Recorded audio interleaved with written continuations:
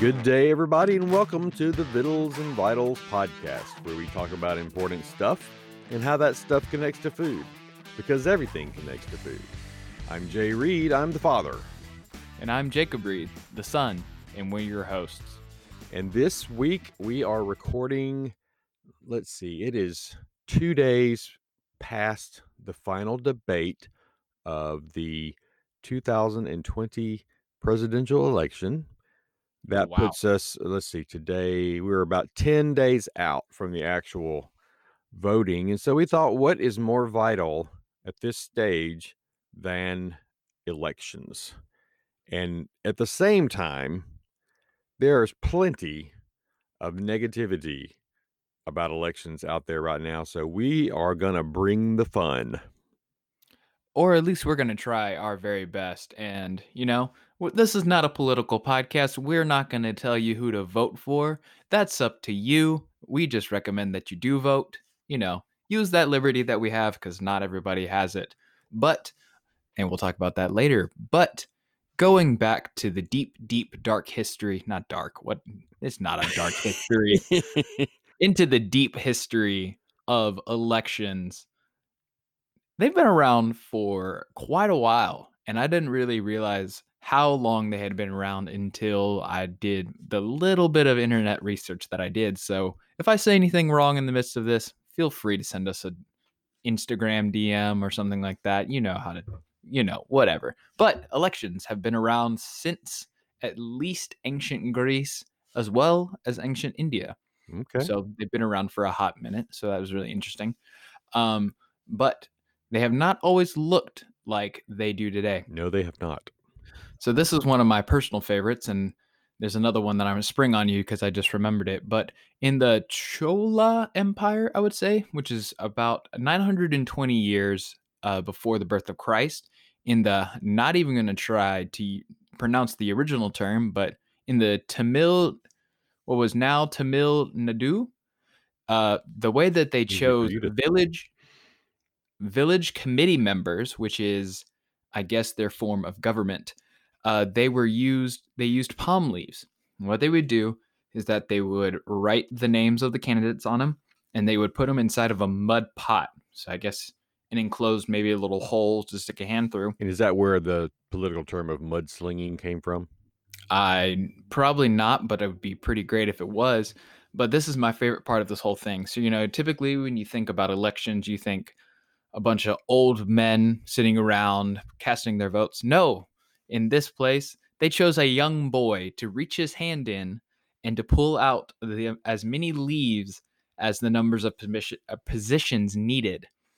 And that would choose the people for that. So the name was written on the leaf. Is that right? Yeah, so it would just choose the name. And I guess the young boy was considered to be very, I don't know, nonpartisan, one might say.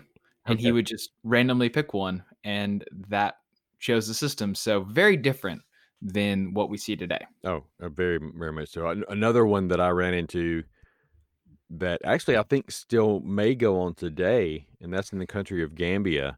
Apparently, at some point along the way, they realized that, the reality is that there's just a lot of the voters are illiterate, and they had to figure out a way that people could vote without having to read the ballot. So they've got the voting booth set up where there's however many parties there are, or candidates. Like the picture I saw had a green bucket, a red bucket, and a yellow bucket, I think, and a picture of the candidate, some sort of symbol to let the people know, who it was they were voting for.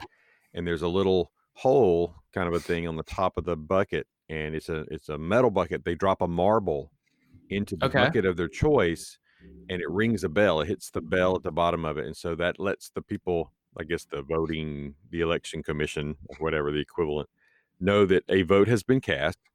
Mm-hmm. It keeps it from, people can't vote too many times because the bell would ring. If you had a pocket full of marbles, that's not easy to say. Pocket full of marbles. Right. I feel like I got marbles in my mouth. But if you got, if somebody had 10 marbles in their pocket, every time it dropped in, it would ring a bell. So you can't cheat. And Hmm. then at the end, they just have these, like, trays in the I guess it's like a Chinese checkerboard where you've got a tray that'll hold 250 marbles or 500 marbles, and they Mhm. just put the marbles out on the tray and count them that way. Hmm. But I just thought that was really cool, and I think I read one thing that said that Taiwan donated, like, thousands of, like, 1,500,000 marbles or something to the country to help it, take care of these elections. So that was probably the most fascinating method I read. Yeah, no, that's a really interesting way. Imagine trying to do that in the United States today. Just imagine the marble budget we would have to Oh put in gosh, yeah. into that. I don't even know how you would do that, but that would be really funny to watch.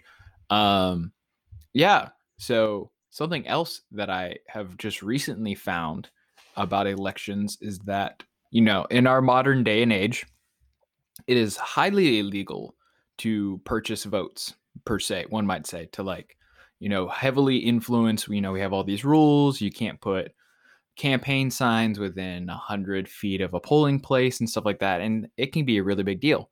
That has not always been the case in America. So this may be something that somebody will fact check me on, but apparently our beloved first president, George Washington, spent his entire campaign budget, all 60 pounds, which is not that much Well, it might have been compared more to, then. might have been more then, but compared to I think it's 11 billion spent on campaigning. Ridiculous. But he spent all 60 pounds of his cash on booze Yep. and just stood outside the polling place handing out drinks and then handing pre-signed ballots. So like already said yes just to people that drop in the box. And that's how he won the election, which I think is Wow. a Was that the crazy first way election to or the do it. re-election? Was I can't remember off the top of my head, but Yeah, I well, just I found read that that really too, interesting. so consider your facts checked. Yeah, That's so I just thought that was really funny and just something so far out of what we see today. So, Yeah, and, talking about the media apparently in New Zealand, after 7 PM on election day eve, the media can't talk about the election. So you can't have any, like, social media, it can't be, news. I mean, our whole our every TV station is dominated by election eve stuff, but apparently in New Zealand, the media has to bug out so people can vote uninfluenced.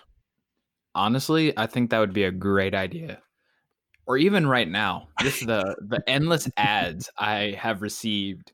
It's on my YouTube. I'm not even a voter in the state that I live in, and I'm getting ads for people, like mail ads. Like it's crazy I got some with my emails the name other on it. day that were, uh, assuming I supported one candidate, and, I was like, "How in the world did you get my email?" And then they had that announcement about Iran and Russia targeting voters and sending emails, and I think maybe I got one of those. I would not be surprised. It's been a interesting election cycle to say the least. Yeah. Well, why But don't we vote on Tuesday, Jacob?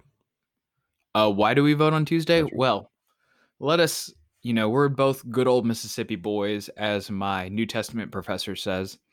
And, America comes from a deep history of agriculture. And then, a lot of people went to church on Sunday, all that good stuff. But so the reason not but, and the reason why it's on a Tuesday is because in America, Sunday is the Lord's day, the Sabbath, guys would go to church and not work that day. So you can't have it on a Sunday. And Monday, you haven't worked at least a day. You got to get back to the fields. And then you can't do it on a Wednesday because it's market day. So they decided to do it on Tuesday. So the fact that a farmer could travel on a Monday, vote on a Tuesday, and still get to market on Wednesday. Yep. And then, connected to that is why November, of course, not everything's in November, but, the big election in November because it was after harvest and not quite, like frozen roads and snow and everything, so it was a kind of a good time of year in between. So that's why we have and I read about why it was the first Tuesday in November. I can't remember the exact, it has to do with Halloween, though. It has to do with not voting on All Hallows Eve or something, and so that's why it's so early in November, but, it could be There's a limit, and I don't know if we still follow that exactly, but in the original days, it had something to do with All Hallows Eve. I did not know that. Yeah. So that's actually really interesting. Yeah, so And another thing now go ahead. oh, no, you go ahead. Another thing that I learned, a lot of this stuff came from, like, other countries, the stuff that I came across, and one was Australia. We talk a lot about, getting out the vote and getting people registered and, how what percentage, and really the USA has kind of a low percentage compared to a lot of countries, and Australia, if you don't vote, you get fined. It's mandatory, and if you don't pay your fine, the fine goes up. It's crazy. So, I think, they probably have a pretty high percentage, and then in North Korea, believe it or not, they have elections, but the winners are kinda chosen before the election happens, and the Yeah, there's ballots only are one just as person on the ballot, right? well, yeah, more or less. So the ballots are just there to show your support for the candidate, and, apparently they get 100% support every time. I do not doubt it. One thing I thought was interesting is that many of the countries, such as Greece, Australia, Brasilia, actually hold their elections on a weekend compared to I wondered a, about that. Is that a because people were midday. not working, or did you see? I didn't see it quite a lot. I didn't actually see, but I think it's just kind of most people are kind of follow the Monday through Friday work schedule. So I think having on a Saturday, so kind of a weekend, Uh-huh. people have free time. Or a lot of countries just make election day like a national Right, holiday. and I've heard So it that doesn't work. advocated here as well. I wish that was true. I would think it would be a good idea, mainly because it's sometimes you have to go try to vote and it's just a weird time and you got Oh, yeah, work yeah. and everything like See, that. that wouldn't work in India. In India, I read that sometimes elections can take weeks to finish because you've got 800 million people that have to vote. I guess that would be a national election. So, Hmm. in order to get that many people in the polling places and vote, it just it's not like people are worried now that we might not know the result of our election on the evening of November 3rd like we often do, but, it's because there's such an enormous amount of mail-in and absentee ballots this year. But there's just 800,000,000 people or however many there is now, and it's ridiculous. Yeah, I'm voting by mail this year, and I think if I remember correctly, my vote counts as long as it's postmarked by November 3rd. Okay, yeah, there's a That's not lot of discussion about that right now. yeah, and not even counting and, it's gonna take a couple days to get there, so I found that really interesting. Yeah. But there are some very funny elections that we ran across in our research. So I just have a couple for you. So, according to the Guinness Book of World Records, the most uh, corrupted election in history was the 1927 general election in Liberia. Charles D.B. King, great name, who was Not to be seeking a confused third with BB term, King, the king of the blues. not quite, who was seeking a third term as president, won about 234,000 votes to his opponent's 9,000. The interesting part about it was that there was only 15,000 eligible voters in the country at the time. That's quite a show of support. It is amazing. Everybody had to vote. I can't even count how many times, at least 10 See, times. marbles and bells, that would have prevented that. Marbles and bells. Did you know if you're in Ohio and you're an idiot, you can't vote? What defines an idiot? Well, yeah, see, that is the question. That is the question. It is, in the Ohio Constitution that idiots and insane persons are not allowed to vote. That's really I think it's interesting. an old term. And then, do you know who has been president but was never elected to anything? Or has never I elect do I do not. Gerald Ford. Apparently, Okay. when Nixon became president, his vice president was Spiro Agnew, and after a couple months, he resigned. So Gerald Ford was appointed to the vice presidency. And then, as you may recall, not because you were alive, but because you've read history, Nixon eventually resigned himself and Ford became president. So he was vice president and president without ever participating in an election. Now, he did try to win the next election and did not succeed. But, and then Hey, another one, another interesting thing on that, John Quincy Adams, because you hear a lot about even last year, I think the popular vote winner and the electoral college winner are not always the same. That's happened about 5 times where the person won the popular vote but did not win the electoral. John Quincy Adams didn't win either way. There was no majority, and it went to the House. And apparently, he had so many friends in the House that they chose him, so he didn't win either either majority. Hey, that's the way to win an election, lose and still have enough buddies in the right places to win. This is another fun one for you. In 1964, Haitian dictator Papa Doc, which is, I Another think, cool both of my name. grandfather's names That's combined, right. asked to be elected as president for life and won 99.9% of the vote. All of the ballots were pre-marked yes. Another good way to win. So just real quickly before we move on to the fun part and the food part is, you're pointing at me? Oh, I was gonna say I had one last Oh, thing we're not before we made the transition. okay. Um, so, good old America voting, you can vote by mail, you can vote early, they're all about trying to get the vote. But what about our astronauts in space? You can't send a mail-in ballot up there. As far as I can tell, they are the only people in the world allowed to vote by email, I think you're but they can vote from the ISS via secure email. So I thought that was really cool. yeah, now Those are smart guys. I did read that Estonia, the country of Estonia, has had online voting since 2005, which I found kinda staggering to believe, but hey, if the internet says it, it must be true. Oh, and here's one thing that I thought was fascinating. In 1967, it was a very good year, in Ecuador, a bottle of foot powder won a mayoral election. I saw that. Mhm. That's And it wild. reminded me, and there was a reason because it was gonna keep people hygienic. When I was at Ole Miss, we had it was kind of like a Mr. and Miss Ole Miss. It was Colonel Rebel and Miss Ole Miss, and, one of my cousins was running for Mr. Ole Miss or Colonel Rebel. Unfortunately, running against him was the cartoon character by the name of Opus the Penguin. So if you're a fan of Bloom County, Berkeley Breathed is the author, and I probably said that wrong, but in any case, um, in that election, Opus won. Now, he did not qualify because uh, he didn't have a grade point average at all, but, had That's they fair. allowed him, he would have been Colonel Rebel that year, so, I kinda felt bad for Benton, but it is what it is. Hey, there's a couple of dogs out there that are mayors of towns, so you got to think about that as well. Yeah, I think our Blaze qualifies, but, sometimes he's smart, sometimes he's not. That is true. Alright, so the thing about, um we talked a little bit about elections themselves, and one of the things that you see as the candidates go around and campaign is what they eat. It seems like here in Mississippi, this year it didn't happen because of, the virus that shall not be named, but usually the Neshoba County Fair, a lot of times presidential candidates will come. I think Trump's son came, Ronald Reagan came. It's a big deal.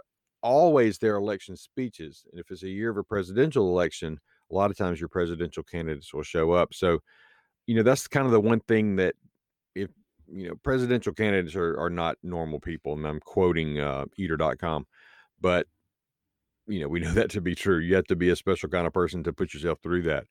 Oh, for sure. But one of the things that connects you to voters is food. So one of the challenges though is to eat on camera or in front of people. And of course, now cameras, phones, Instagram, everything is so much out there that you can't if you take a bite of something, somebody's gonna snap it. But it is important. And so it's just kind of interesting to watch Eater and I think CBS, some of the other sites that I researched, basically followed the candidates around and asked them, what their favorite food was, what was their comfort food. So here's just going back historically, some of the things that have happened. Um, I wish I'd have seen this. Apparently, somebody handed Gerald Ford, who we spoke about earlier, a tamale, and he proceeded to bite the tamale without taking the husk off. So Isn't that poisonous? I don't think it's poisonous, but it's certainly hard to You're eat. saying a tamale. Tamale. My bad. I was thinking you were saying a tomatillo. Tomatillo. No, there may have been tomatillo in it, but, No, tamale. You know, it has a corn husk wrapped around it usually, Yes, yes, and yes, that's and they're not intended delicious. to be eaten. I haven't had a tamale in a hot minute, but that's another thing. No. I the of all of that, I think the most interesting part to me was the video, that you sent me where they were all talking about, like, their comfort Right. foods and everything. One of these gentlemen's, I think it's, Rooker, is that his last name? Booker. Ben Rooker? Brooker? Cory Booker? Yeah, he was like, "Vegetables." But, I mean, he is a vegan, so it makes sense, but, Boring. I know, it's so boring, and there's so many other options out there, but I guess not for vegans. Yeah, well, I it's certainly not maybe the breading around the corn dog could eat without the dog itself. I honestly could not tell you. There's a lot of pictures of corn dogs. I saw Bernie Sanders eating a corn dog, and Elizabeth Warren at least carried one around the fair. I don't know if she actually ate it, but she carried it around and probably used it as a pointer or something. I typically don't extend judgment to candidates, but there are so many better fair foods than the corn dog. Like, I know it's the classic, it makes you look all American and everything, but when there are fried Oreos Oh, yeah. present or other deep fried things, you go for a corn dog. Yeah, well, I That's not think Pete, how do you say it? Buttigieg? I don't even Buttigieg? try to say his last name. I can't Anyway, even y'all know who I'm pronounce talking it. about, Pete Buttigieg. He was pretty famous for trying just about everything, all the fried stuff, and,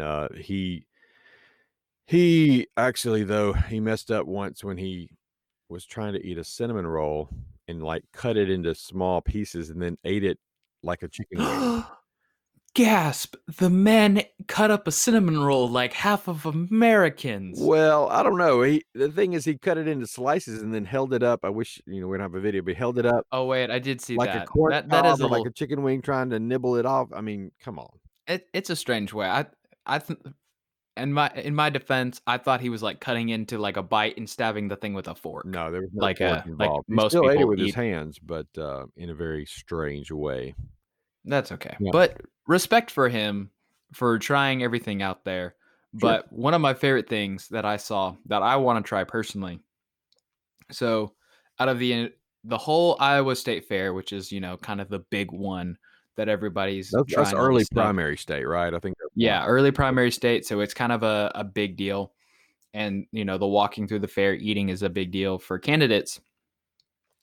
So this year on the Democratic side, there were two vegans.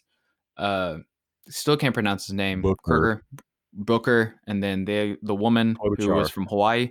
Oh, no, Yes, no, Tulsi Gabbard, that's right, it wasn't Klobuchar, yeah, Tulsi Gabbard, Gabbard. Gabbard. But they were both vegan, and there was only one stand that even sold remotely vegetarian things. And of all of that, there was one vegan item, which was a deep fried peanut butter and jelly sandwich.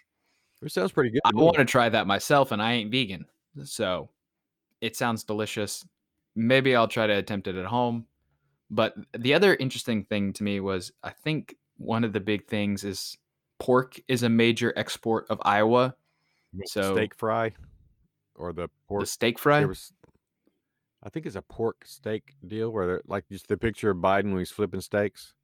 Yeah, yeah, yeah, but I think it's more than just steaks, but, the Pork Association is a major sponsor of the fair, so it's like a custom, a ritual, I don't know what you wanna call it, but, like, candidates will, like, flip pork products on the Right. grills and serve them to people, and I thought that was really interesting, just getting that opportunity.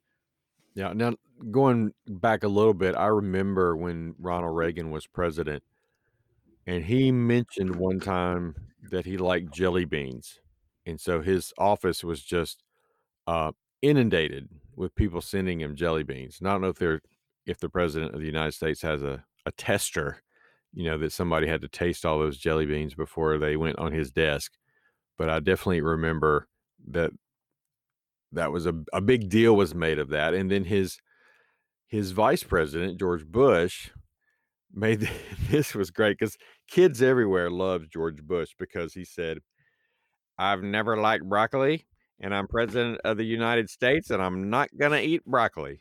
And so, all the kids who don't like broccoli are going, "Yay, woo!" And then all the parents who were trying to force their kids were like, "Shoot." I know, that's wild. Random fact for you today, Like the like head the rest of chef them were not? I know they're all random facts here at this podcast, but the head chef right now for President Trump. Used to be in the military. His biceps are at least the size of my head, and he does like 1,000 push-ups every day. Jiminy Christmas. I know. It's like he's wearing his chef shirt, and it's like if he like is cutting too hard, it looks like it's just about to just rip the shirt. I'm pretty sure they're custom made, but that was just an interesting thing for you. You don't get that way eating Big Macs. Like, Bill Not Clinton, at they used to all. make a big deal out of him liking Big Macs, like he would take a jog and stop by McDonald's. His wife apparently is a fan of hot sauce and carries hot sauce in her purse, which, reminds you a little bit of Beyonce, who had a song where she talked about having hot sauce in her bag. So naturally, whenever I think of Hillary Clinton, I think of Beyonce. That's, just a natural link there, natural jump. I would before this podcast never make that link, The but funniest thing though now about Hillary I though, will. Hillary had some, somewhere along the way had some boba tea, with the little tapioca pearls in the bottom, Mhm. Delicious but weird texture. and she called it, "Oh, this is chewy tea." I mean, in her defense, it is chewy It tea. is chewy, and, and one of the, one of the other gaffes, John Kerry, when he was running for president, was in Philadelphia and ordered a, Philly steak like you do, but asked for Swiss cheese instead of Cheese Whiz. Gasp. Trouble. Yeah, that is a gasp. I mean, it's It's fine if can't you you like actually? it, but, if you're trying to appeal to the voters of that area, you can't be changing things up like that. Mhm. I know that and this is maybe an aside. I know Cheese Whiz is the traditional way to do it, but is it white American that's the other way to do it? I forgot. There's like a white cheese that you can put on I it. think there's lots of options you could do it. I mean, you can get Swiss if you want it, but it's just not traditional. The Cheese Whiz is the number one. So, there's one thing, but I need before we go to the next segment, this one really jumped out at me, and I think it's important to notice. There's a bakery in, let's see, Hatboro, Pennsylvania. For the Okay. last 3 elections, they have been making cookies for the 2 different candidates, and Mhm. the number of cookies sold has correlated to the winner of the election for the last 3 elections. Usually, they sell Neat. hundreds. This year so far, they have sold thousands of cookies, and they even limit it. It says that the name of the bakery is Locals, is Lochels. Um, they limit it to 6 per customer if you or you can make an advanced order of 100 or more, but, let's see, in 2016, the voters in that county voted for Hillary 58%, but Trump still won the election. Would you like to know who is winning the cookie election at this moment? Sure. It is Trump 3-1. So Sheesh. so I wasn't expecting I'm that. not making that prediction, but this is a few days old, so things could have changed, who knows? But, that'll be interesting to watch to see if the bakery cookie contest predicts it once again. So keep your eye on that, folks.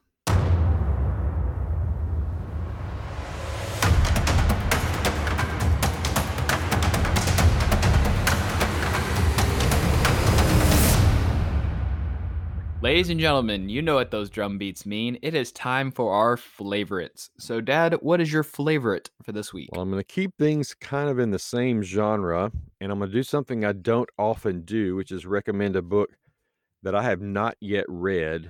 But since my Gasp. son is on this podcast and my other family members occasionally listen, I'm gonna say that any any of these things would be great under the Christmas tree this year. So anyway, the name of the author is Adrian Miller.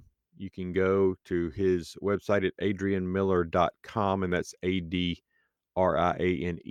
Miller.com. I guess the E is his middle initial. Um, like I said, I have not read the book, but I have met Adrian, and he's a very cool guy. And he won a James Beard Award for a book called Soul Food Scholar. Well, he calls himself the Soul Food Scholar. He wrote a book called Soul Food that won the 2014 James Beard Award for reference and scholarship. So, I mean, that's a big deal. Uh, James Beard Awards are pretty much the Oscars of food, and they, books and chefs and everything. But the fascinating book that I want to recommend regarding what we were talking about is called The President's Kitchen Cabinet. And the subtitle is The Story of the African Americans Who Have Fed Our First Families, from the Washingtons to the Obamas. And so it's just a kind of a history of the cooks who have primarily been African American through these years. And it just looks like a fascinating book. And I would recommend, just because I know him. He won an award at the Southern Foodways Alliance a few years ago, or 2 or 3 years ago.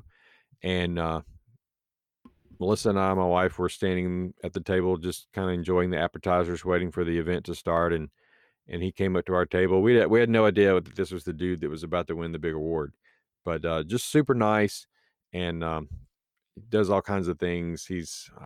I mean, this is writing. He's writing a book on African American barbecue history right now as well. So anyway, Adrian Miller, The President's Kitchen Cabinet. Get one for you, get one for me, and rock on. Well, that sounds like an interesting read, to say the least. My favorite for this week is following the line of, staying up to date on political matters. It's called The Briefing. So it is a daily podcast, about 30 minutes long, Daily? done by daily. Dang. So Monday through Friday. Okay. It's amazing. But it's done by Albert Mohler, who is the president of the Southern Baptist Theological Seminary. And he just kind of gives you a rundown of like the most important things that Christians should know about. And he talks about them a little bit. It's world news from a Christian perspective, something along those lines.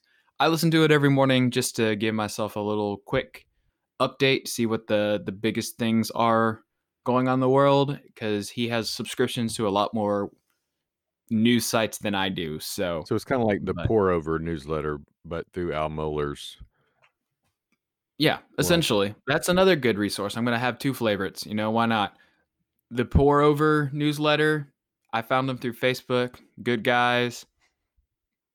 Yeah, it's pretty good. Just search them. You can sign up. It's only Monday, Wednesday, Friday. If you want to be referred properly, you can contact Jacob or I. We can send you a referral, and maybe one of us can get some cool stuff.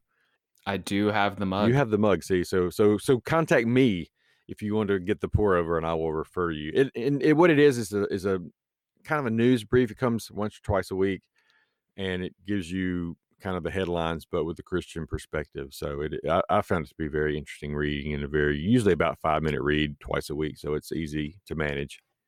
Yeah, it takes very little time out of your day. All right. Well, thank you so much for listening. If you've enjoyed this podcast and think others might enjoy it too, please share it. Please rate it and review on Apple Podcast or Apple Podcast, whatever platform you found us, and they are legion. You can find us on the worldwide interweb at Vital Vital Pod on Instagram and Twitter, Vitals and Vitals Podcast on Facebook, and we would seriously love to hear from you. If you have an idea of a subject you'd like to hear us cover, shoot us a DM, and remember, if it's vital, look for the Vittles.